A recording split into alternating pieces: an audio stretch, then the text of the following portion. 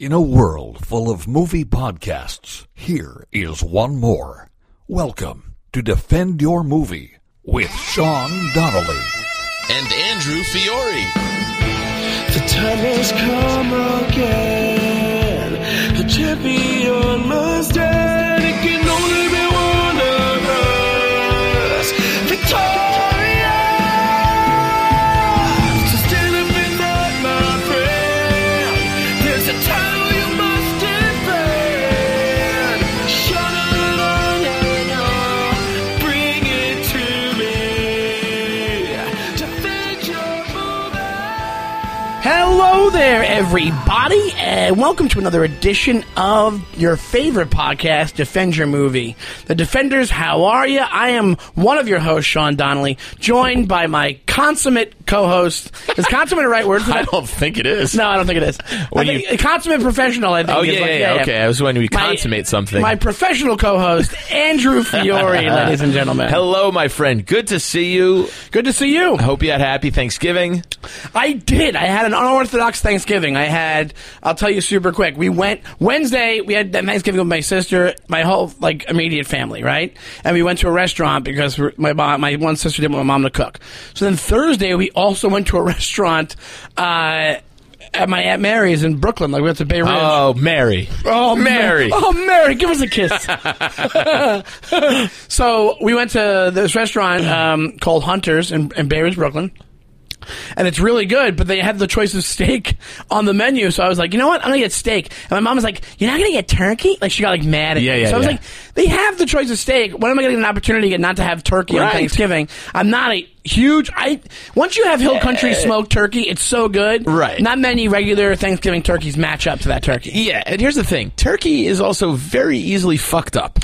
Absolutely. You get a little bit of dry turkey. I mean, it's just the worst thing. Turkey's the worst thing on the plate. It's the stuffings. It's the mashed potatoes. That's why people love it. Yeah. Yeah. And then you also, you can't say anything. So when the turkey's dry, you can't be like... I know. And that's just basically being polite. But I'm just saying, how many times have you had dry turkey and you're like, I don't want to eat this freaking dry turkey, but I have to. You're right. It's kind of it's just the filler of the meal. So if you could get steak and stuffing and mashed potatoes, 10 out of 10. I'm going for that dish. That's what I got. I got baked potato, steak, and whatever. I think they had some green beans or something, whatever it was. All right. And it was great. It was a fillet. They cooked it properly. Yeah. So I was totally fine with my decision. Absolutely. I didn't get nostalgic. I didn't say, oh my god, I'm missing out on something. I've had 40 turkeys. Yeah. So exactly. I can deal with not having one turkey. Because next year we'll probably be back somewhere for, and somebody will make possibly a crappy turkey, possibly not. Yeah. What did you do? You were in Jersey? I was at Jersey at my parents' house. It was nice. It was just me and my mom and dad this year. Both the sisters. The bookends of the sisters are in different parts of the country, so they're going to come home for Christmas. But it was super low key. And here's the good thing about the turkey we had: my mom didn't cook a bird. She just got a little breast. And that is very easy to cook. It stayed moist. It was good. She got this little thing. It had this little... She made it with this little prosciutto inside. And it was good. So I literally had turkey. So the Italian and the Fiore house is coming out. Absolutely, bud. And, my mom makes it's her grandmother's recipe from her grandmother's mashed potatoes recipe. Mashed potato recipe passed down through the women throughout. Is it phenomenal mashed potatoes? It's so good. It's just butter and heavy cream and mashed potatoes. My favorite meal of all time, which we have every so often, is my dad had a recipe from when he worked as a cook of roast beef with roasted potatoes around the meat, and I think there's literally a pound of butter in it. That's what it is. If you add butter to stuff, it makes it amazing. 100%. So that's my favorite meal because of the butter. So I can imagine how good the frickin' mashed good. And it's a little that crispy burnt on the top, so it's a little crunchy. It's so good. Oh, that's fantastic. Yeah. Oh my god, I love it. It's the best. But it was nice. And then I actually ran out to our old haunt, the Comedy Cellar, that night. I was in town. We eat early at the Fiore. We eat at 4 p.m. Yeah. And so, I'm only 45 minutes away from the city, so I put in for it and had a little spot. Basically had a second dinner there. Liz and the good people at the Cellar, they have a Thanksgiving feast for all the comics without homes. How was the food there? And it was great. I actually had some ham there. But best ham I've ever had in my life. Really? Yes. They get catered, probably, I'm guessing? I think a lot of the guys in the kitchen did the cooking. Really? This, Shawnee, was the best ham I've ever had. And here's why. Our pal and yours, Liz Furiotti, who was also the GM of the cellar, is not a turkey person. She goes, so I like ham, so I get my ham, so she knows she does it right. She makes sure it's good. It was phenomenal. I was eating it like I was holding a softball. I was just eating. Yeah. I was eating it like an apple. Yeah, and that's another thing that's another trick. See, Thanksgiving is the land of tricky meals because ham's the same way. You ever have a ham that comes in that can thing when you're a kid? Like it's like the canned ham. It's like a processed ham. It's it's not good. No, you almost feel like you're eating human being. Like you. It's how I imagine human being tasting. I don't have any frame of reference, but it's like gross. There's gross ham, and then there's like 100% good roasted ham where like you get the skin on the ham. Yeah, Whoa, I can imagine. I would have had it. Definitely. I'm getting hungry just talking about it. Yeah, now I'm starving. That's Ron Bennington. But so yeah, we hope you guys had a nice Thanksgiving last. We took the week off. We hope that's okay. We know we hate to miss an episode, but it's the holidays and it's a tough time of year for everybody. Everybody's traveling. Yes. We don't have to explain it to you. I know the defenders understand. That being said, Shawnee, we're getting into that holiday season, and what better city? Yes, but did you want to talk about the other thing first? Oh, yeah. Now, I totally forgot. I was going to do a nice introduction. I think it's the newest episode back. I think a lot of defenders have probably watched this because of how accessible it is and what we're talking about. It's also... of course. Came out the day before Thanksgiving. Yeah, too. Which is very smart. So I'm sure I got tons of on watches. Netflix. On Netflix. The Irishman. Correct. And we haven't even talked... Usually we shoot messages back and forth, what you think, or a phone call, whatever it is. I haven't seen you in a little bit. I don't even know what you think. So what did you think overall? We don't have to spend too much time on this, but I wouldn't mind because of how we were dying to see it. You know? Absolutely. Sorry. You didn't? Oh, sorry. We'll let our buddy get out of the room first. Without ruining anything, I loved it. I really did enjoy it. It's long, but not in a bad way. Yeah. The CGI de-aging threw me off the very first time you saw it. I noticed it. And then there was like one other, I think we all have that little, when De Niro goes to like beat on the guy from the marketplace. Yes. That was brutal. Brutal. That was brutal to watch. Get a stunt double in there. You don't got to use De Niro for the actual physical beat down the guy because it looks like an old man. Yes, going up to beat a guy with a middle-aged man's face. Yeah, it looks like a 70-year-old beating the guy. Exactly. You're right. They could have had it shot from the back of his head or get a stunt double. Yeah, that's what I'm saying. No. If you're using all this crazy facial technology, nobody would ever know. That's what I'm saying. I'm saying get a stunt double to beat the guy up because the angle was from across the street or something. It was like not even close. Yeah. It was like a wide shot. Yeah. But I loved it. I loved the story. I love Jimmy Hoffa lore. I love mafia stuff, as we all know. I mean, it was great. I love that time frame, that time period. I like how it spans several decades. The very first time you saw De Niro in the truck, I went, that looks a little weird, but it did not bother me, and I didn't really it didn't throw me off. It didn't ruin the movie for you. And I loved Pesci. I loved Pacino. Stephen Vaughn, I think Tony Pro's name is in real life. Stephen Vaughn or Stephen Graham, maybe. Yeah. He played Capone in Boardwalk Empire. He's English, and he's also in... he was in Snatch. He's Tommy in Snatch. Yeah. He's a great actor, He's a great actor. He was so good. It had a great surrounding cast. Like, all the comics were fun to see. Ray Romano is fantastic. Ray Romano's a good actor, dude. Yeah, he's a really good actor. Yep. When he got away from Everybody Loves Raymond, he did, like, Men of a Certain Age and other little cameos. He went very like strong the quality acting route. Exactly. Because now he just picks and chooses what he wants to do. Yeah, totally. Like, that guy doesn't have to work. Like, so he gets to do stuff like this. Yeah. And he does a great job. He was perfectly cast. Norton was great as Rickles. Yeah. Sebastian was very good as Crazy Joe Gallo. But overall, yeah. I mean, not that much needs to be said. I was like, what else did you guys want? It was great. I loved everything. It was these guys making a picture for themselves now that they're older. It was like that perfect vehicle for them, for all of everybody involved. That's what I wanted to say. So when it comes to, I have a couple of comments. The 3.5 hour thing, if you're mad about that, then don't frickin' watch it, first of all. The other thing is this. I think it was Scorsese's way. The reason why it was so long. 3:10. It doesn't take up. Yeah. I think the reason why the Scorsese is basically saying, "Hey guys, this is done. This is this will never happen again." Yeah.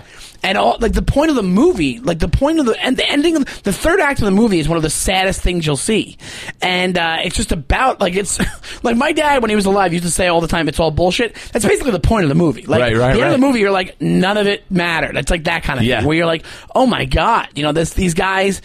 It doesn't matter what they do because at the end of their life, they're just alone and whatever. So that was an interesting point, though. I loved how Frank Irish, De Niro's character, would still not cop out to anything, nor would he give the priest. You could tell he was kind of try and get a little redemption, But the priest was like, "Do you feel remorse?" And he was like, Nah, yeah. But you can tell he was trying. But he was like, "I'm still being honest. I still generally don't." Apparently, the case with him is that when he was in the war, and they show it in the movie, and he had to kill Nazis, right. and the real life thing is that he was turned off. So he basically the war. What they're implying is that the war turned him into a sociopath. Not a sociopath because I think you have to be born that way. But emotionless. Yeah, just no emotion whatsoever, and so. I'm talking generally about the movie. And so my point being is that if you can't the acting was unbelievable, but I mean you can't get the way it was this epic thing. My main point is that people wanted a Goodfellas too. It's not that. Right. Don't expect that going into it. Do I love Goodfellas? I love Goodfellas. Do I like Casino? I like Casino a lot. But there you go. Casino is Goodfellas too. Casino's Goodfellas too, exactly. So when this comes to this, it was more epic. It was him dealing with, I think, all of their own. I think it bled into the real world because I think he was kind of saying we're all gonna die. We're all gonna die. You know what I'm saying? It's the third act's very sad. It's just one of those things where, it's way more. It's slower, and you have to just kind of immerse yourself in it. You can't just be like, "Hey, I want this Bing Bang mob movie." Right. Not happening. It was, I hate the phrase character study, but it really was, it was Frank Sheeran's movie about, I think they're implying that he had to kill his best friend. Yeah. You know what I mean? It's just. Yeah. So, yeah, right, exactly. The whole thing with the daughter, it's just he didn't care. He was just this is who I am. No, he did care. That was the point at the end. At the end, he did. You're right. I think it was building up to that. But when he was talking to the priest, he was like, "Yeah, I don't really feel anything." He has no remorse whatsoever. Yeah. But the thing about it is that I think Pesci's so interesting, man. Pesci was great because he's so good in this. The guy is so subtly good, and the guy doesn't like acting. Apparently, I heard somebody was telling me this thing about how his parents forced him to be a child star when he was a kid and perform and all this, and he was really into crooning more than he was in. That's why he did that album. I know. And that album that's somebody told me, I forget who it was. Somebody we both know told me that's why he kind of slowed down on acting because the reviews for the album were they panned it so hardcore that he kind of went off into the sunset a little bit because he was he's like, well, I'm acting anyway, so if I'm not going to sing, I guess he was I'll just retire, basically. Yeah. And I heard that he had to be asked 50 times to do this movie. He did not want to do it by Scorsese himself. And he kept saying no.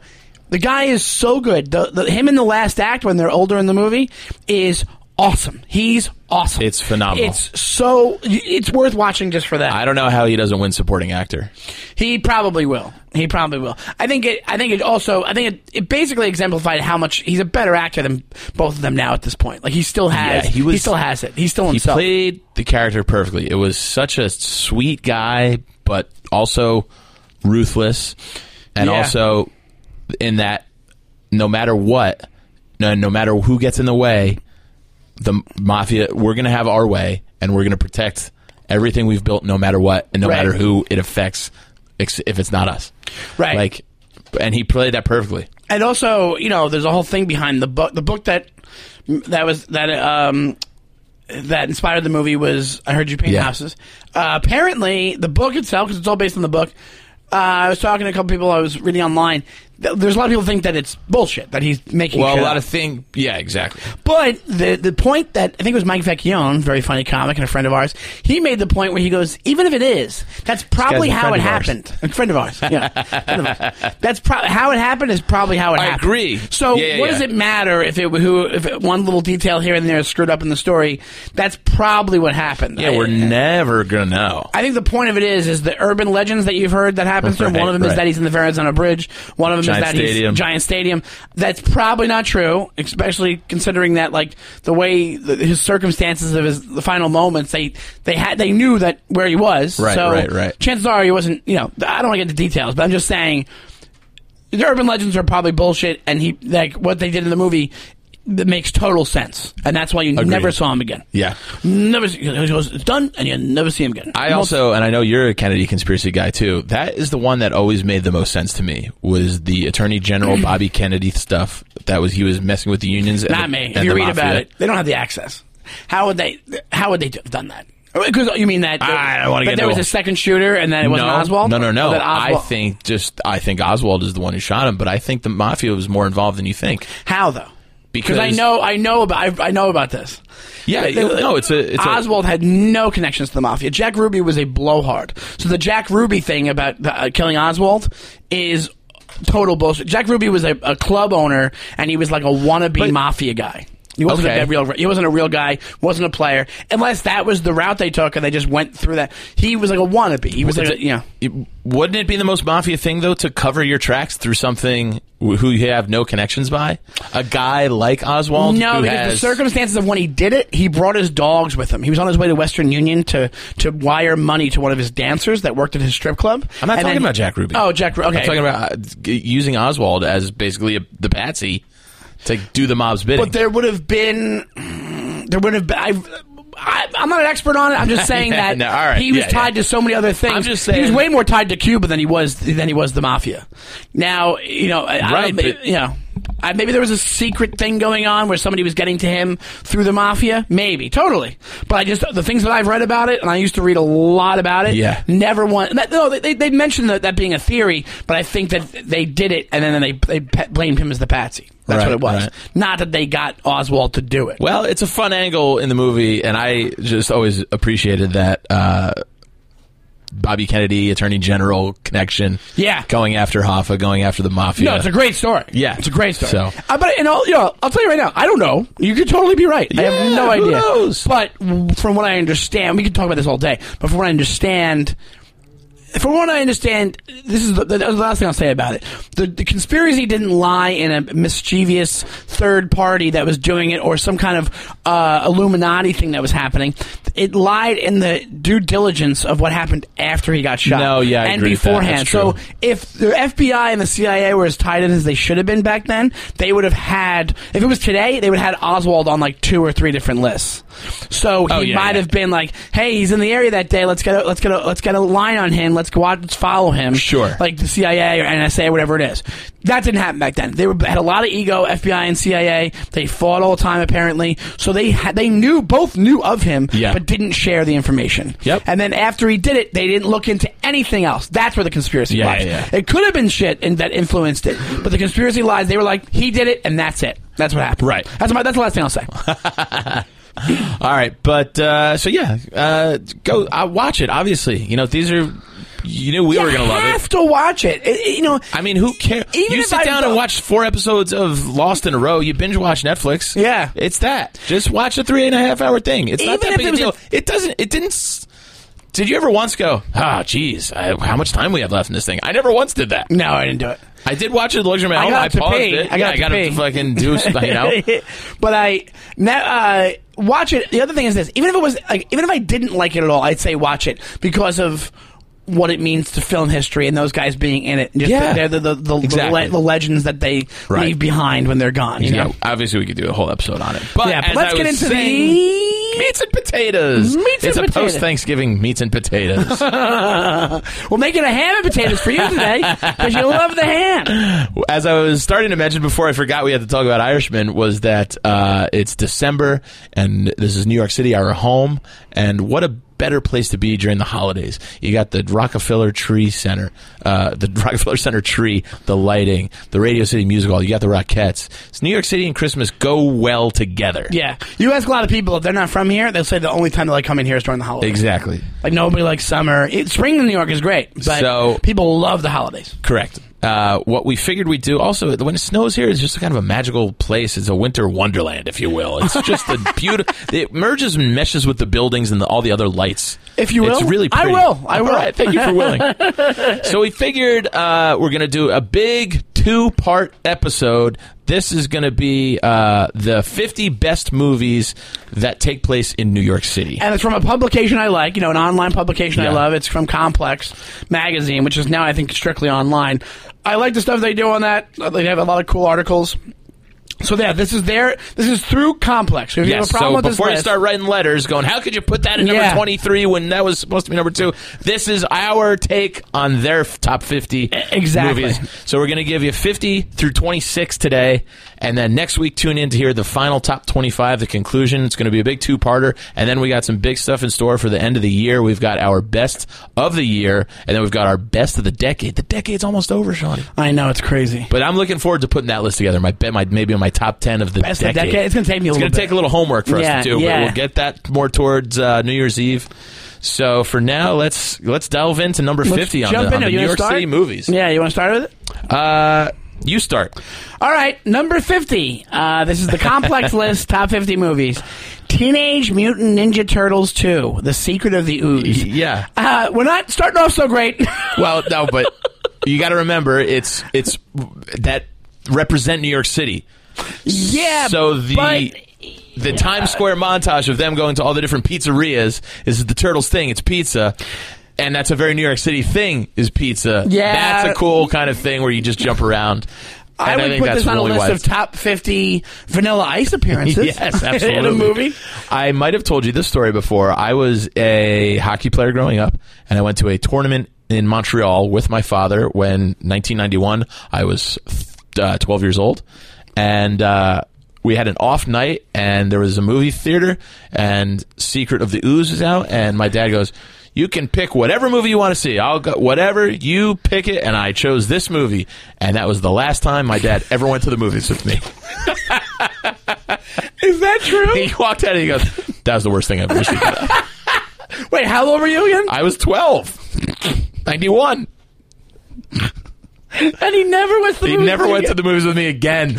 But in all fairness, he's not a movie not a huge movie goer. We've obviously watched countless movies at home in our living room.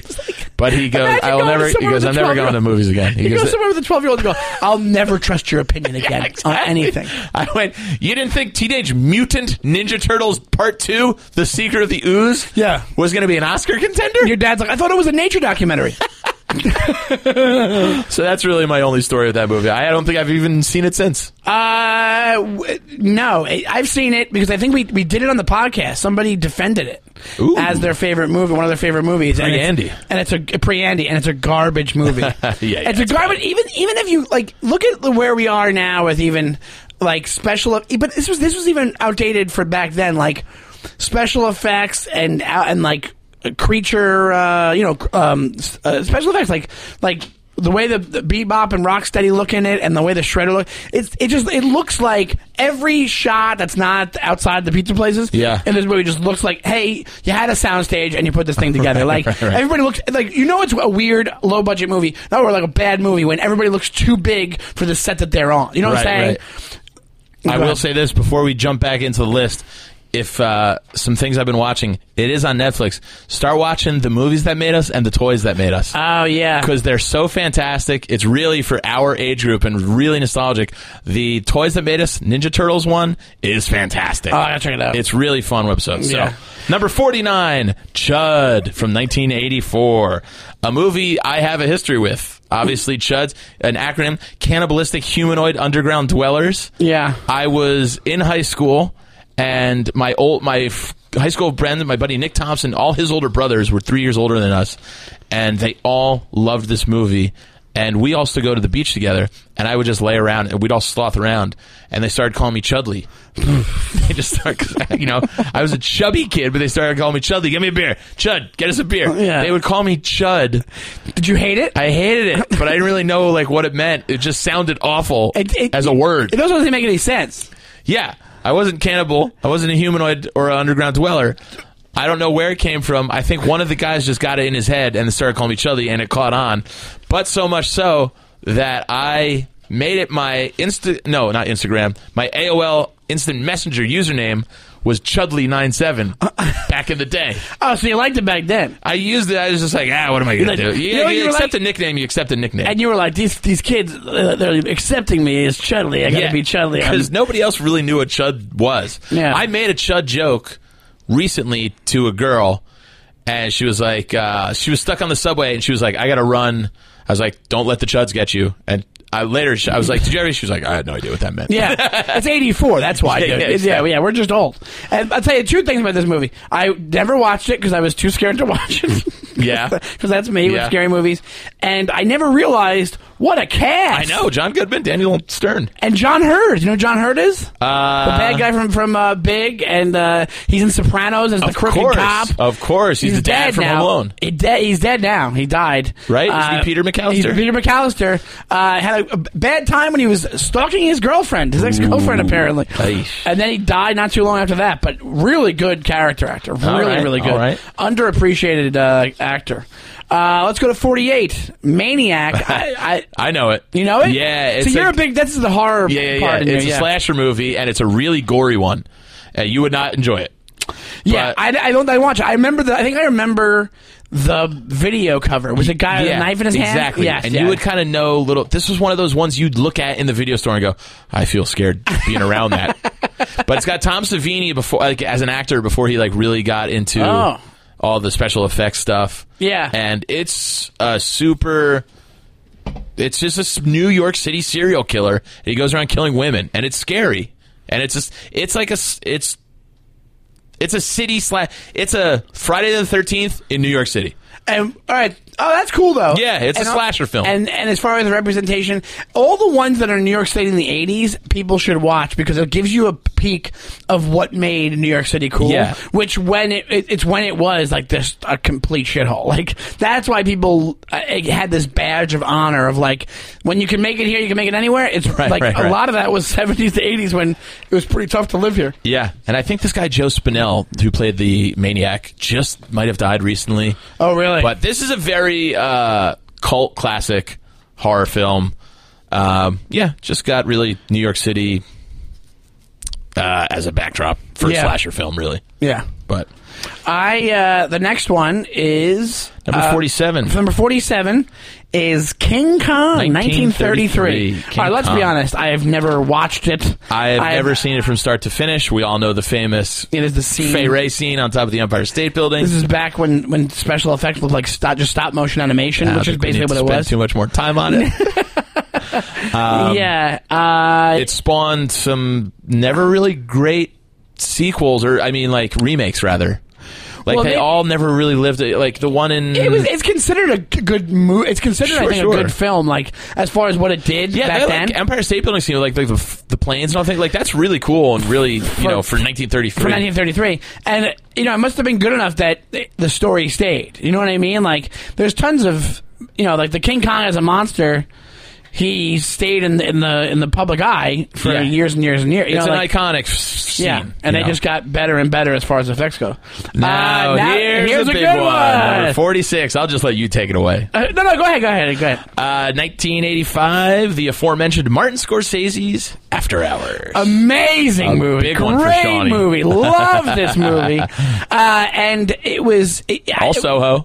What? All Soho. All Soho. South of Houston, for those of you who aren't really in on the neighborhood nicknames of Manhattan. It was like Scorsese's take. It's so funny because there's a few reasons to like this movie. Griffin Dunn is awesome in it. Yep. Who is it? Catherine O'Hara? Rosanna Arquette, Linda Fiorentino. It's a great cast, and it's an uncharacteristic Scorsese movie. Like you're not Absolutely. watching. If you watched it, you would not think that Scorsese directed Nope. it. And Terry Garr's in it, and there's a thing about it that I want to say, but it kind of spoils the movie. That's a really cool tidbit about the movie. Should I do this or no? You think? Say it. All right. So From if you've seen 1985, you haven't seen After Hours, the next 30 seconds, hold your ears for. Don't listen. Fast forward 30 seconds from now. Click the there, yeah. Really quick tidbit is the way the movie goes. He starts out leaving work, and it's his adventure overnight in New York City, and all this crazy stuff happens. Just by chance, the danger, he's getting chased, all this stuff's happening. He ends up in this woman's basement, and she's like a paper mache artist. He ends up in one of her sculptures. She traps him in one of her sculptures, and then he tries to say, lady, let me out of this thing. Let me out now. Whatever it is. And she says, no, hold on, and puts paper mache over his face. Originally, the ending was going to be that. He was just going to be left in this woman's basement with the paper mache over, and that was going to be the whole movie. But what happens in the movie is that they decided to add Cheech and Chong, who are these thieves, these cat burglars, showing up to the woman's thing, stealing stuff from the basement, and one of the things they steal is him. And then as they're passing his office, he falls out of the van and ends up right in front of his work again. I think that's so much better. I think agree. that's a way better. I agree. Even though the original ending's so dark, it's like fucked up, So I thought that was a cool tidbit. The original ending would have been him just trapped in that thing, Yeah. But it's a great movie. If you're a Scorsese fan, check it out so you can see that he does other stuff I know. besides. I watched Midnight Hours After Hours the first time. Didn't think it was a Scorsese movie. Yep, absolutely. So it's it's great. Go check it out. All right, number 45. Number 45. One of Shawnee's favorite films is a 1980. You don't. A lot of these directors you don't wouldn't realize think, are matched with the movies. It's Cruising. It's essentially about the gay scene in the late 70s, early 80s, and what those famous, iconic gay bars, and even the seedier kind of scene, the gay scene at that time was. Yeah, it was like the peak. It was basically. I don't want to sound like an asshole when I'm saying this. It was the peak time of when AIDS and HIV was being transferred in the gay community. Not that it was only being transferred there, but it was, and I think it was how kind of the debauchery that could happen in the scene. It was at least William Friedkin's take, which again, William Friedkin, Exorcist, something else I can't think of right now. I don't think a lot of people are in the LBGT community very happy with the way this movie portrayed them. No, I think it's probably very outdated. But there was that element. And that was a very real part of New York City. It was a real there was thing the that gay happened, BDSM clubs, and it was a lot of, unprotected gay sex and a lot of transmitting of diseases and drugs and all that stuff. So you might not be happy with the way the movie was made, but I mean, there was a real thing at a time. And it was a big deal because Pacino was in it. Yeah. And it was Pacino pre... Paul Sorvino. Pacino. Yeah, Paul Sorvino. So, it was a very big deal, I think, because of that, because the director and it was Pacino. And it kind of brought that out into the lexicon, but it was still when people were being very super homophobic. I just thought Cruising is a gay maniac. It's essentially the same kind of movie, where it's just like a serial killer, but he's targeting gay nightclub patrons. Everything's just maniac. But you can put anything into maniac. But yeah, I think now at this point it stays in the lexicon of the movie world because of the director and Pacino. But I think you asked a lot of people of a lot of LGBTQ plus. So just if you ask a lot of them, I think they would say it's a blight on the record. It's a shitty movie because of what it does, I think. But back then, that's do your own research if you want to search very it out. Outdated. Yeah. The next one, I like you got to go back and you still got to know your history. You still got to be well versed so you can talk about and discuss things. You know what I mean? Because don't just listen to us two goons. Number 44, I don't have any experience with other than what I've just kind of seen commercialized. Yeah. Which is Chelsea Girls from 1966. It's Andy Warhol. Paul Morrissey, the comic.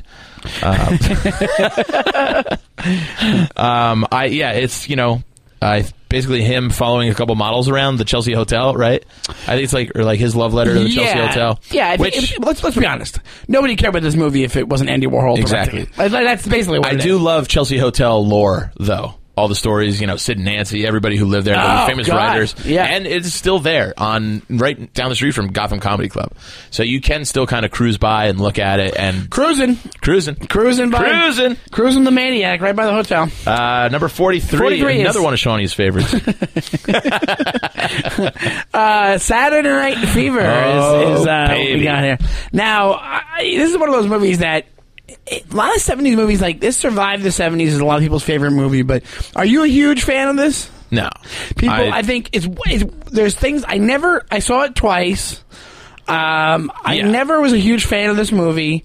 I think that I think it's the one scene that is why people Sure, him walking it's Stand down Alive, and the dancing scenes, because it's kind of crazy when you don't see it and then you see it and you realize the whole thing's about a rape. Like the thing, Right. There's a rape in the movie as one of the plot points. So it's like, I don't think it holds up well. I think Travolta was in it. So Travolta was such a huge star that people were like, this is a shot great him movie. also into superstardom. Yes. But I also just think this is such a encapsulation of a time and a genre and a trend that portrays it pretty accurately is why people really hold on to it. Because the reason I never watched it more than once or twice was like, I don't give a shit about disco and this guy from fucking Bay Ridge, Brooklyn. Yeah, it just doesn't affect me whatsoever. You know what it is? For guys our age, it's just before where we would care. Right, you know what I'm saying? right. Even though you love 70s movies, but you like the ones that are kind of timeless. Yeah. This is just before.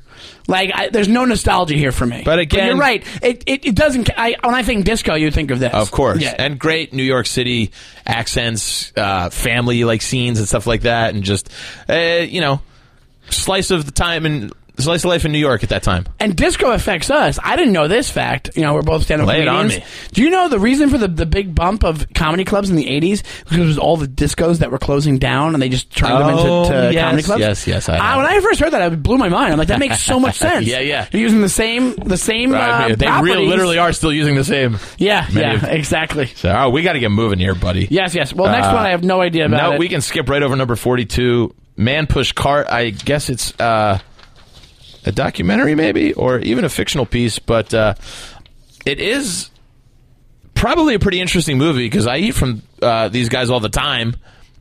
Halal guys, hot dog vendors and stuff. I love street meat in New York City. So I might check it out, but I can't speak to it. I don't know anything about it. This next one I might check out because I just saw the cast. James Gray. I don't know what else he directed. Two Lovers from 2008. I mean, good cast. Yeah. I don't know it. It's well, you know what? Makes sense that we never heard of it. Hopefully, viewers will seek out James Gray's criminally overlooked Two Lovers. It's Joaquin Phoenix, who can do no wrong in my eyes, pretty much at this point. Gwyneth Paltrow, who's good, and Isabella Rossellini, who's pretty good. She all right. They have a bunch of Brooklyn neighborhoods featured in it. It's Art house cinema. It's I think it's probably an indie movie, and it's I give it a shot at least. And the next one, number 40. Woohoo. You want to say it? 1993 Brian De Palma film Carlito's Way. Now, what is your take on Carlito's Way? I'll give you my whole take on Brian De Palma. Very overrated Overrated. filmmaker. So overrated. Absolutely. And we've said this before, I think, on the 100%. podcast. I'll tell you my two big overrated guys. David Lynch. Fuck David Lynch. Agreed. And Brian De Palma. Agreed. Brian De Palma is a fucking Alfred Hitchcock wannabe. Now, Carlito's Way is I wouldn't not even give him bad. that much credit. Well, when he made, there's a movie called Blowout that he made that messes with like sound editing and stuff like that, and it's hailed. And John Travolta's in it. It's from like 1981 or 80, and he plays a sound technician that gets caught up in this whole, I think it's a murder, whatever. Yeah. But they basically treated that like, oh, that's a Hitchcockian type situation, and I'm like, no, it's not. And then he did also whatever he did, Dressed to Kill, and I'm not a fan. I'm not a fan Not of this a fan. guy. It's like Michael Mann as well. These guys are just kind He of just milquetoast Pacino and boring. carries him. Scarface is not a great movie. Heat's not a great movie. He's not a great movie. And that's Michael Mann, but I mean, like, Scarface, Oh, yeah. Scarface, whatever, Scarface just became like every rapper's favorite movie. We're locking stepping key or whatever the This is phrase thing, is. man. I think there should be a new phrase for when a movie's famous for one scene. Yes. And that's Scarface. Let's be honest. Maybe it's famous for two scenes. Say Hello to My Little Friend is the only thing that comes out of that fucking movie besides Pacino. The chainsaw scene is kind of, I don't even know. I guess that's not that famous. Not famous, but I mean, when people think of it, that's what they think of. They think It's of the his mound of accents. coke. He's quotable. Yes, exactly. Carlito's Way, the most memorable thing is Sean Penn's Jewish wig. Exactly. He's supposed to him playing the lawyer. Right. And You got Jacob on that one. So that's the only thing. Like Carlito's Way, like. Whenever I see movies like Carlito's Way, and also I don't know how well New York, it's Brad, if we can move on. I agree. It's not a great film. I think that Carlito's Way is like, it's almost like he's trying to emulate things. This is it was his Scorsese thing. Yeah. That was his Scorsese priming De Palma. What do you got? Swimming match coming up? My no socks. Shaving your legs? I'm a .com millionaire. I have no hair on my legs. That's been like that for a while. I'm sorry to call you. What a dick! I'm sorry. You know what? You can make fun of me for something. All right, I'll figure it out. I got my jeans rub the hair off my legs. I have hair on my upper legs. I got eczema. If you want to make fun of me, no. Well, winter's not a good time for me. Well, that's a medical condition, so I wouldn't be as mean as you are. Right. I'm sorry. Next movie. Number 39 in the New York City countdown is West Side Story from 1961. I know a lot of people, I'm not including myself on that, who love this movie from their youth. Yeah, like my mom loves it. Yeah, it's a generational. Other friends who like kind of grew up on it because of their parents would watch it all the time. But I mean, I'm not a musical guy, so yeah, right away you're gonna. But as far as representing New York, it was gangs in the '60s or the whatever. 60s one it came out. My favorite thing that came out of it was Saturday Night Live did a sketch with Norm when he came back to host.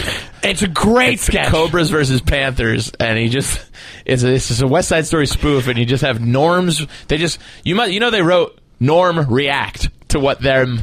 He goes, yeah, because they act very like musically, let's say not gay, but flamboyant, effeminate. Flamboyant. Yes. Well, no, they start. No, it's not even. They don't know where they're acting. The musical numbers. They just start singing. What the hell's going on here? He's like, we're going to take on these Panthers. We're going to kill him. And they're like, yeah. And they're agreeing with him. They go, gonna get the Panthers tonight. And Norm Macdonald goes, what are you doing? What the hell? You've broken a song. Goes, and then the Panthers show up, and they're all tough. And he goes, ah. He's like so nervous. Panthers. Rawr.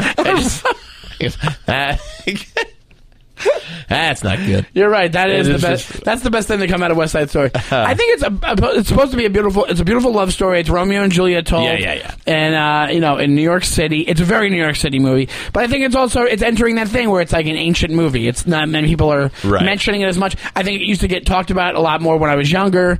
I think it's still a musical. I think a lot of people have a soft spot for it. Yeah. The next one. I watched this when I was younger. I think I was like a teenager when I watched this. Number 38 on the list of Complex's top 50 New York movies is Juice from 1992. Omar Epps, Tupac Shakur, Jermaine Huggy Hopkins. I guess it has. Oh, does it have Samuel Jackson in it? Yeah, it did, right? I mean, without being stereotypical, he's got to be in there somewhere. Yes, Samuel L. Jackson. Yeah. So it's a Harlem-based movie. I think Juice was the one that has the famous sandwich scene where the guy threatens to kill the Vietnamese store owner because he won't make his sandwich. I forget what it was. Yeah, my friends used to quote that shit all the time. It's an okay movie. You could see Tupac kind of had some decent acting chops, but then also you'd look at him and go, what the hell was that? Like he was good and then he was bad. He couldn't find a middle ground. Yeah, it's a very New York. It's good because it's a movie based in Harlem. But one of my all-time favorite soundtrack songs, though. I mean, Juice is Eric B. and Rakim is one of my all-time favorite songs. I think that's what makes it, and that's what makes it the most famous. I think you're right. Yep. Let's go on to the next one. Here's another one, and I have a question for this one. You want to say what it is? 1990s King of New York. We all famously... Christopher Walken couldn't be more Christopher Walken in this movie. That's the thing. This is where the Walken voice became a thing. Yeah, I think you're right. He goes over the top. He's super quirky and super eccentric in this.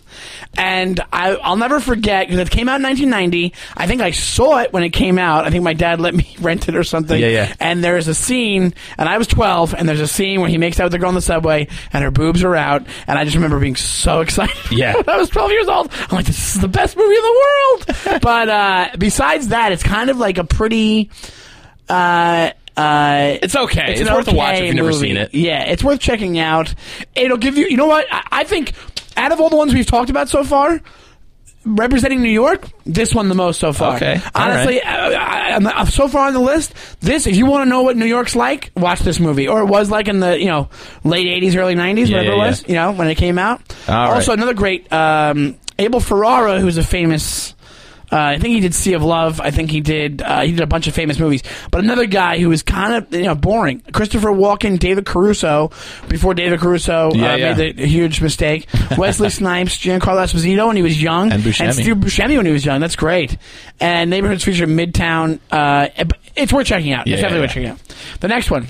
Number 36, 1985's Desperately Seeking Susan. I watched it a lot as a kid. I watched it a lot as a kid, too. I never really understood it, and I was just always kind of like, why am I watching this as a kid? You watched it because Madonna was in it. Yeah, that's why. That's why everybody did. It's not a great movie. I don't really have any thoughts on the movie.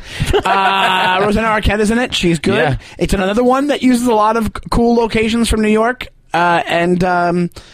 if you want, and it's very 80s. So if you want to check out New York 80s or just a very 80s movie as far as dialogue goes, and Madonna's in it, and that's the only selling point of this movie. It didn't matter what the movie was about. Have Madonna, because she just plays. She plays whatever her name is in it, but she's the one that they're all this mystical, magical girl in this movie. Like, they're just around her personality. Right. That's the whole thing's based. Next one is fantastic. Jeez, you want to 35, a little high, little low on the list, actually, if you ask me. It's 1984's Frank Oz vehicle, Muppets Take Manhattan, a childhood gem. Oh my God, it's I wore this movie tape out in our VCR. Yes, it's such a good movie. It is great New York. Like, I love when Kermit has amnesia and he becomes like a ad executive, and so you get to see like the New York City, like the high rises, the office buildings. You get to see Broadway. You get to see like downtown diners. You get your first. That was the first time I ever became aware of what's the restaurant with all the famous caricatures. Somebody help me out here. Sardi's. Sardi's, yes. Yeah. And I was just Remember always thought that Kramer was the coolest goes to thing. Sardi's? Yeah. It came out early enough that I wasn't going to Manhattan every day to go to work. So right. It does. It gives you, because you're a kid watching this, it gives you a really, really good picture of what Manhattan was like. I loved it, but in a very fun kind of way. But then it goes, like you said, it goes. Kermit. Where does he go again? Like the Midwest or something? Or I forget what he does in it. And then he like. Doesn't, or does he become a businessman? He becomes an ad. That's right. I'm sorry. I'm sorry. With all the other frogs. Yes, I'm screwing up. I'm screwing it up. Yeah. And then also it has the guy from the son from Dirty Dancing is in it. Right. He's in like 3 movies, and that was it. That guy. Definitely, you could watch Muppets Take Manhattan now if you have kids. Sure. You could definitely show it. Yeah. I'm surprised this one's a little low as well.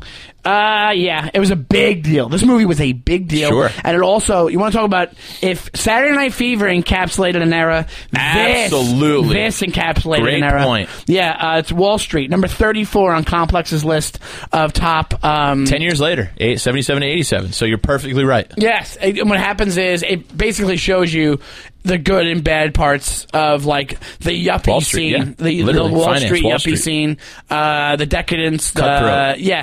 Drugs, money, power. That was 80s, and it being in the 80s, you have so watch it. You have that 80s feel. The music, it's actually got a great soundtrack as well because it has Naive Melody on it. Naive Melody, Talking Heads, Talking Heads. So it's a good movie. But if you were born in 2000, it might be like too much of an old movie for you. Spaced out Daryl Hannah going, what? Yeah. They fucking tranquilized her on that movie, I feel like. Oh, sure, absolutely. But yeah, Charlie Sheen before he was, kind of insane Charlie Sheen. Great Michael Douglas. Just a good, solid, all-around flick. Boiler Room before Boiler Room. Boiler Room before Boiler Room, yeah, and it's Oliver Stone. And Oliver Stone, I actually am not a huge fan of. Me neither. But is this the best thing he did? Well, Platoon people love. Yeah. I don't know. It's up there. It definitely might be the second best thing that he did. Maybe we could do Stone versus Stone. We'll get Greg Stone in, and we'll do Oliver Stone versus Oliver Stone. I'll do it. Number 31. 33. No, 30. Oh, yes, you're right. Sorry. Yeah, 33. This movie I don't care much about, to be honest. Shut your mouth. Nice job. Talk about Shaft, obviously. I don't really care about it at all either, but I saw it. I don't even know if I've seen the whole thing, if I'm being completely honest. I original, think at I least? saw it once on TV when I was a kid. I'm not huge. I don't care about the character. It wasn't. You know what? It wasn't part of when I was a kid. So it was one of those things that didn't follow through with me. Yeah, the only even Dirty Harry. Things like that. I don't mind a badass character, but like Beverly Hills Cop, Axel Foley, right? It's a comedy, but like I'm excited for Beverly Hills Cop 4 because I love the character. Right. This was just out of my time. It's a thing that can be ignored easily. Number 32, Wild Style from 1983. I never saw it as a kid, but here's why it always kind of struck a chord with me. Because when I was a kid and I would come in from New Jersey to mid-'80s Manhattan, graffiti fascinated me. Yeah. It was everywhere. It was unavoidable. The art, the design, I just was taken with it. So when I was older, when I was in high school, I finally got to see the whole entire Wild Style. And it's a cool movie. It's a cool movie. I haven't seen this in years. I watched it when I was a kid because I was obsessed with breakdancing. Yeah. I was obsessed with that whole scene. But I haven't watched this in forever. But I remember watching it as a kid, and then I bought parachute pants. I think after and then I got. I would just get boxes, and then we would do cardboard boxes, and then I'd have my friends over in my basement in East Meadow, Long Island, and we would all try to breakdance. I think I have pictures of us having like a breakdance party. It is kind of corny looking back now, but at the time it gave a spotlight on like that early hip hop culture. Absolutely, and also the parts of New York that you wouldn't have seen. Yeah, and really burned out Bronx. And it Before really the Bronx was the Bronx. It helped the hip hop world. Having a movie like a feature length movie theater movie about the hip hop scene back then is crazy. And this is where I think Fab Five Freddy became discovered, and then MTV Raps became a thing a couple years later. But I think I watched this a bunch when I was a kid, and I couldn't tell you one thing about it now. Right. But by that point, I was like 5 years old. But I definitely watched it.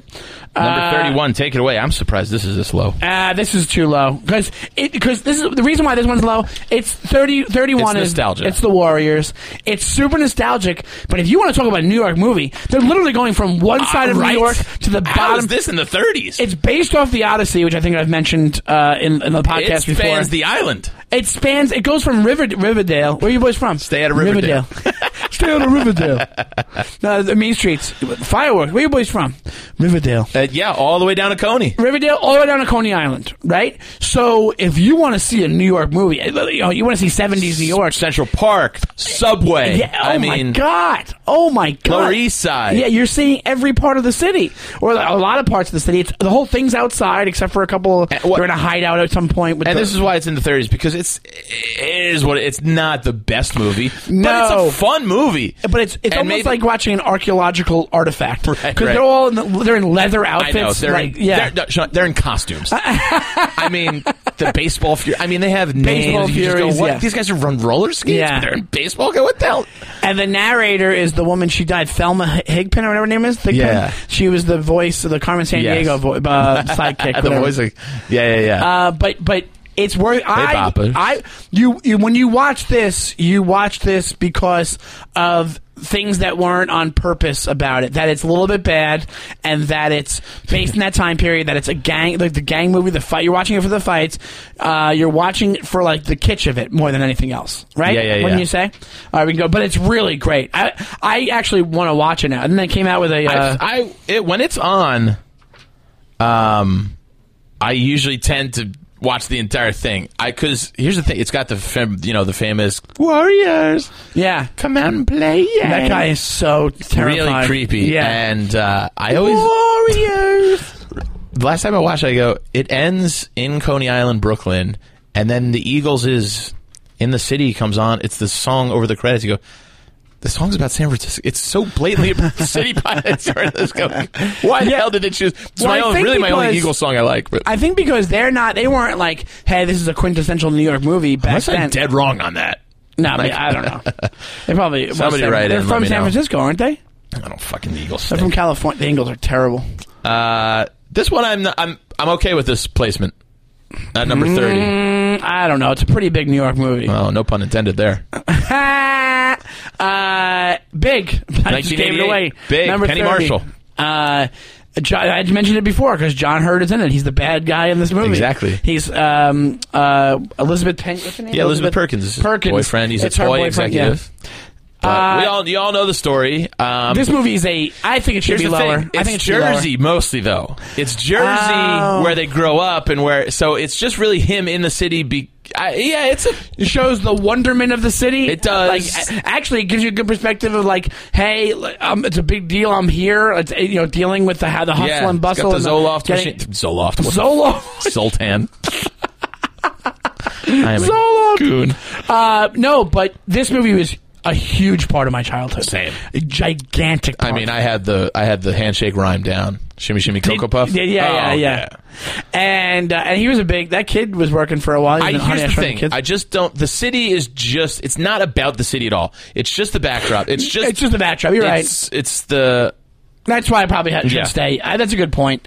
But I think the movie itself. It's got Robert Loggia in it. Robert Loggia. Iconic scene. A good movie with an iconic scene. The piano scene is like. How many times has that been mimicked? The giant piano scene, them dancing on it and playing chopsticks and all that jazz. But if you haven't seen Big and you're alive, you make yourself a favor and see Big. Yeah, it made me want to go to FAO Schwartz. It made me. Yes. All the toys. You're just like. It's just the luckiest kid in the yes. world. You just go, it's a dream come true for a kid. Actually, I believe his secretary is Mrs. Foreman from That 70s Show. Yes, she is. And he was like, "Can you have the giant Super Bowl brought on tape, edited out the commercials?" I was just like, it gave me a kid boner. Yeah. Do you know what I mean? Yeah, dude. It was like porn for little kids. Like it was like of magical stuff that could have happened. You want to go to the next one? I don't know too much about this movie. I don't know it either. I never saw it. No, I've never seen it. It's the Superfly from 1972, and I just can't speak to it. I know it's blaxploitation, but again, I mean, sorry everybody. I just don't. I can't talk about it. I don't know it. You know what? Yeah, because I would have saw it as a kid if I saw it at all, and past the point where I was cared about watching it. You know? I think what ends up happening, a lot of those movies, just like there's a lot of movies from the 80s, but a lot of the blaxploitation movies, I think when Superfly came out, I think they mimicked it after it, so it got lost not lost in the shuffle. It's still one of the classic ones, but I never got into the genre, so I don't know too much about it. 28 is one I love. Yeah. And I'm not a big Spike Lee fan at all. No, but this is not my favorite Spike Lee movie, but it's a good one. It's 25th Hour. Yeah. From 2002. It did show that Tribeca post 9/11, which is still creepy and weird in 2002. It was not long after the towers went down. Yeah. So it was the first movie that I remember to kind of deal with that. And then it has one of our favorites, Patrice O'Neal, in it. Yes. Rosario Dawson I love. But yeah, I don't love Spike Lee movies. And to me, I'm just like, you know what? Now that I talk about it out loud, it does kind of line up with how I feel about all the other Spike Lee movies. I go, yeah, they're good, but I maybe jumped the gun on this one. I think Malcolm X is fantastic. I love Inside Man. Inside Man, I love. Yeah. But this movie, I think it's really well acted. It probably could have been a little bit better. You have really good actors in it. So Brian Cox is really great in it. And and that last scene is great when they mislead you on the last scene. Yep. So the ending of this is worth checking out for this movie. It's kind of you're right, because the setting, I guess that's why it's so New York.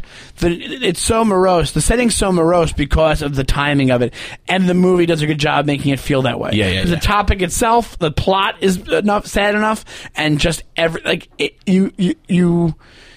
kind of puts you back into that mindset of what you were. But it's good. It's not great. It's good, I think. All right. This is the one I couldn't think of earlier. Number 27 on our list from William Friedkin is The French Connection. People forget it's the same guy who did The Exorcist. It's the same guy who did Cruising. I just couldn't place it at the time. Obviously, iconic chase scene, New York City. It's the New York City chase scene. Popeye Doyle. Popeye. We talk sometimes in the podcast about movies creating tropes. French Connection created a lot of cop movie tropes. 100%. And that's why it's worth checking out for that. It's got Gene Hackman. You're not getting Gene Hackman anymore. You got a post-Jaws or pre-Jaws Roy Scheider. Yeah. And it's one of the most badass. I think two of the most badass things that Gene Hackman ever did. Even though I love him in Tenenbaums, Mississippi Burning and this, he played two badass. Yeah. So I'm gonna live. it's worth checking out for that. Dad, you were never sick, but I'm gonna live. Absolutely. Yeah, one of those. Yeah, just to, if you're a film buff at all and you haven't seen it, you owe it to yourself. Yes, absolutely. Now, this is another one, the 26, to wrap up our first half of the top 50 New York City movies. Number 26 is Larry Clark's Kids from 1995. Fascinated me when I was a kid because I was 16. I was right in the age group.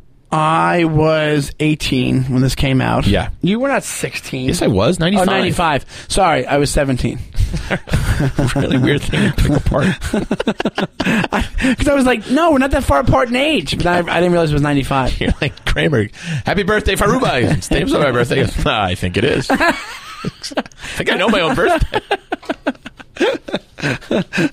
So, I remember this. But yeah, I remember this movie freaking me out. I think it freaked you out, right? It absolutely This freaked was you a out. world that I was not privy to. People having sex and like AIDS and drugs and clubbing. It was everything Well, I witnessed from afar from the suburbs of New Jersey that was going on 45 minutes away from me, and that's why it was so fascinating to me. I'll tell you that Skateboarding. I mean, I loved all this stuff. Well, I didn't, I love skateboarding, but I didn't know anything about the day in the life of a New York City kid who's got free run over the city. Yeah. Now, here's the thing. I'm kind of privy to what it was because, well, not the dark parts, but I was privy to this because I used to, on a very fringe level, hang out with these people. Yeah, the people in the movie, like, they have Harold Hunter in it. They have this guy. Or Leo Fitzpatrick is actually from West Orange, New Jersey. Yeah, right near me. But I'm just saying, this is basically where all the locations and stuff is where when I was 17 and 16, we would come into the city and skateboard. Yeah. So I had a real personal, weirdly Absolutely. personal, but also detached because I was like, I didn't hang out with them like that. Like I knew some of these guys. This guy, what was his name? Ramirez, whatever his name was. He's in the movie, but. Washington Square Park, I used to hang out with those dudes there, like around them. Do you know what I mean? Like our friends would come in and we'd all be skateboarding, so you're adjacent to this. So when it came out, I was like, this is fucking crazy. You think Casper contracted HIV? Yeah, I do. Nah, I don't think he did. You don't think he did? Nah, he had sex with Jenny. He had sex with fucking... They were straight. Jesus Christ. It's very hard to... Oh my God. What, did you become a dad from the 90s? Yeah, you can. I'm kidding, of course. I'm kidding. I don't know if he got. Maybe he didn't. He had sex with her once. Just purely very hypothetical. possibly he didn't. But I think the implication is, holy, you're watching it going. Of course. You're going, scared no, shitless. she's got it. You're going to get it. Yeah, it was crazy. And it's still, yeah. It's I guess it was, yeah, once again we have another movie. The thing about New York is that it's always kind of, for at least for a while, I don't think New York is cool anymore. It kind of was an era when New York was still cool. I'll tell you what came out of that scene was Supreme. I was talking to somebody about this the other day. Oh, yeah, Supreme was a skate shop we used to go to, and now it's a $1 billion brand, whatever. Yeah. Back in the day it was just a skate shop. That's all it was. Right. And it was on Lafayette or Houston or whatever it was. And that's what I remember from them, like going to, there was place Benji's and going to Supreme and then going to the Brooklyn Banks and then being around it, but not being in it. Like I wasn't in. I didn't know them like that, but there's people in it that I have hung out with, like that kind of thing. Yeah. But like on a very basic level. But it's not the greatest movie. No. But the subject matter, it's very New York. It's super New York. Like New York's like it's it's a again perfect snapshot of that time. Yeah. For that age group. I met Leo Fitzgerald, right? Patrick. Leo Fitzpatrick. I met him in a bar once. Oh, yeah. I used to see him in the East Village all the time. St. Dimphus. Oh, yeah, sure. So Closed, would you say unfortunately. it's like I worth used to live checking right out? above. Would you say it's worth checking out, Ken? Yeah, absolutely. I'll tell you, mid-90s came out. Mid-90s was a wannabe. Yeah, of course. Mid-90s nailed the era, like we talked about on the podcast. But it's hard to ignore how But this kids is see a it. way better movie than mid-90s. Way better movie. Yeah. But mid-90s, but this did it in the 90s. Right. Mid-90s pulled off and it's a little bit of kids light. Like it's not as hardcore, but it's it's still kind of It's dark. LA. Yeah. It's Kids West. Yeah, exactly. But I'll tell you, back then, all the trends came this way. Like, Yeah. So I don't know if you remember. Did you use the skateboard or you didn't?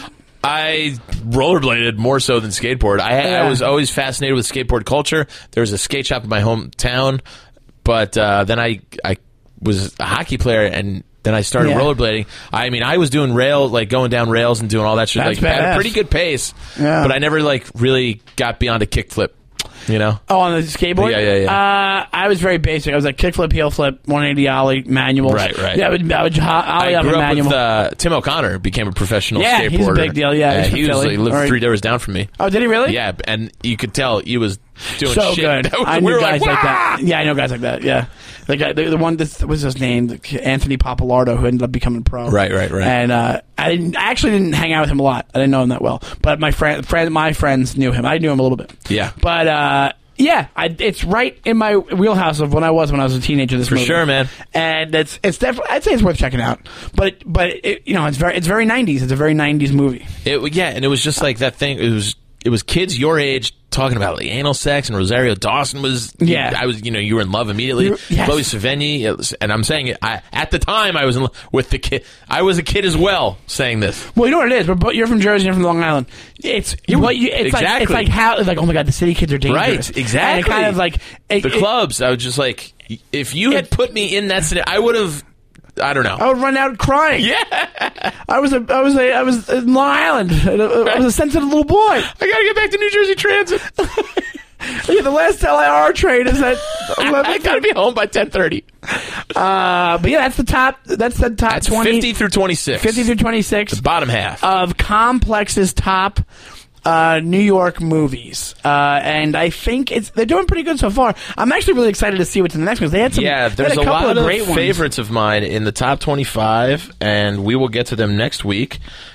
Shawnee, where are you going to be this weekend? Tell them where you're at, where we can find you. This weekend, starting this Thursday, you'll get this on the Friday that I'm there. I will be in at Crackers in Indianapolis, Indiana. Baby. It's a great club. It's a fun club. If you live in the area or if you know somebody, come on out or tell your friend. I'm doing 5 shows. Thursday, 1 show. Friday, 2. Saturday, 2. Back to New York on Sunday. The old Thursday 122. And I am at Shawnee Time on Instagram and Twitter. And you can listen to my show on Sirius XM Radio, Celebrate on Raw Dog 99. Oh, fantastic. By the time this comes out, yes, on Friday, I'll be here in New York City. I'm in New York City for the rest of December. Big holiday month, so I'm not doing much traveling. So you can find me at the Comedy Cellar, most likely. And you can always check out all my dates at andyfiore.com. You can listen to my radio show if you're a SiriusXM subscriber. Thursdays, 4 p.m. It's The Raw Report. And Andy Fiore for all your social media, Twitter, and Instagram needs, buddy.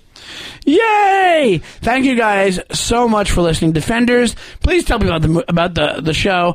Once again, I know we've been teasing this, but Yeah. there is stuff You coming. know how these things move slow. They move really slow. We're in the process of changing something up with the podcast, and you're going to see a lot more of us. So keep listening. Spread the word. Share it online. Tell your friends. Rate and review online as well. Please, follow us at And Defend Your Movie. let us know. Let us know what you like about the podcast. Give us constructive criticism. Whatever you want to do. You have an idea for a segment? Shoot it to us, and we'll give you credit. Thank you guys so much for listening, and we'll see you next week. Bye-bye.